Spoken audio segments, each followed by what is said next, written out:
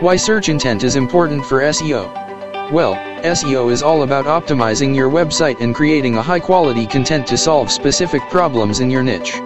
And the best way to do that is by understanding the searcher's intent. There are 4 types of search intent.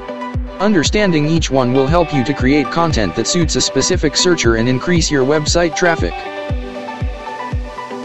Number 1. Navigational intent. This refers to users whose intention is to navigate to a specific website.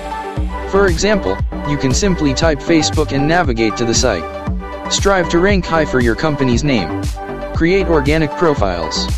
Get on several listings. Get mentioned in press releases and etc. Number 2. Informational intent.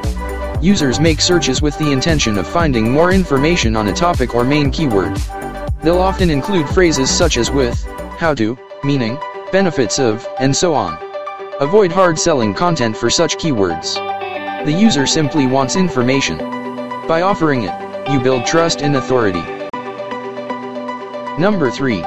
Transactional intent. Searches in this category either want to buy now or soon. SEO Singapore is an example of transactional intent. Google naturally assumes that the person would like SEO services.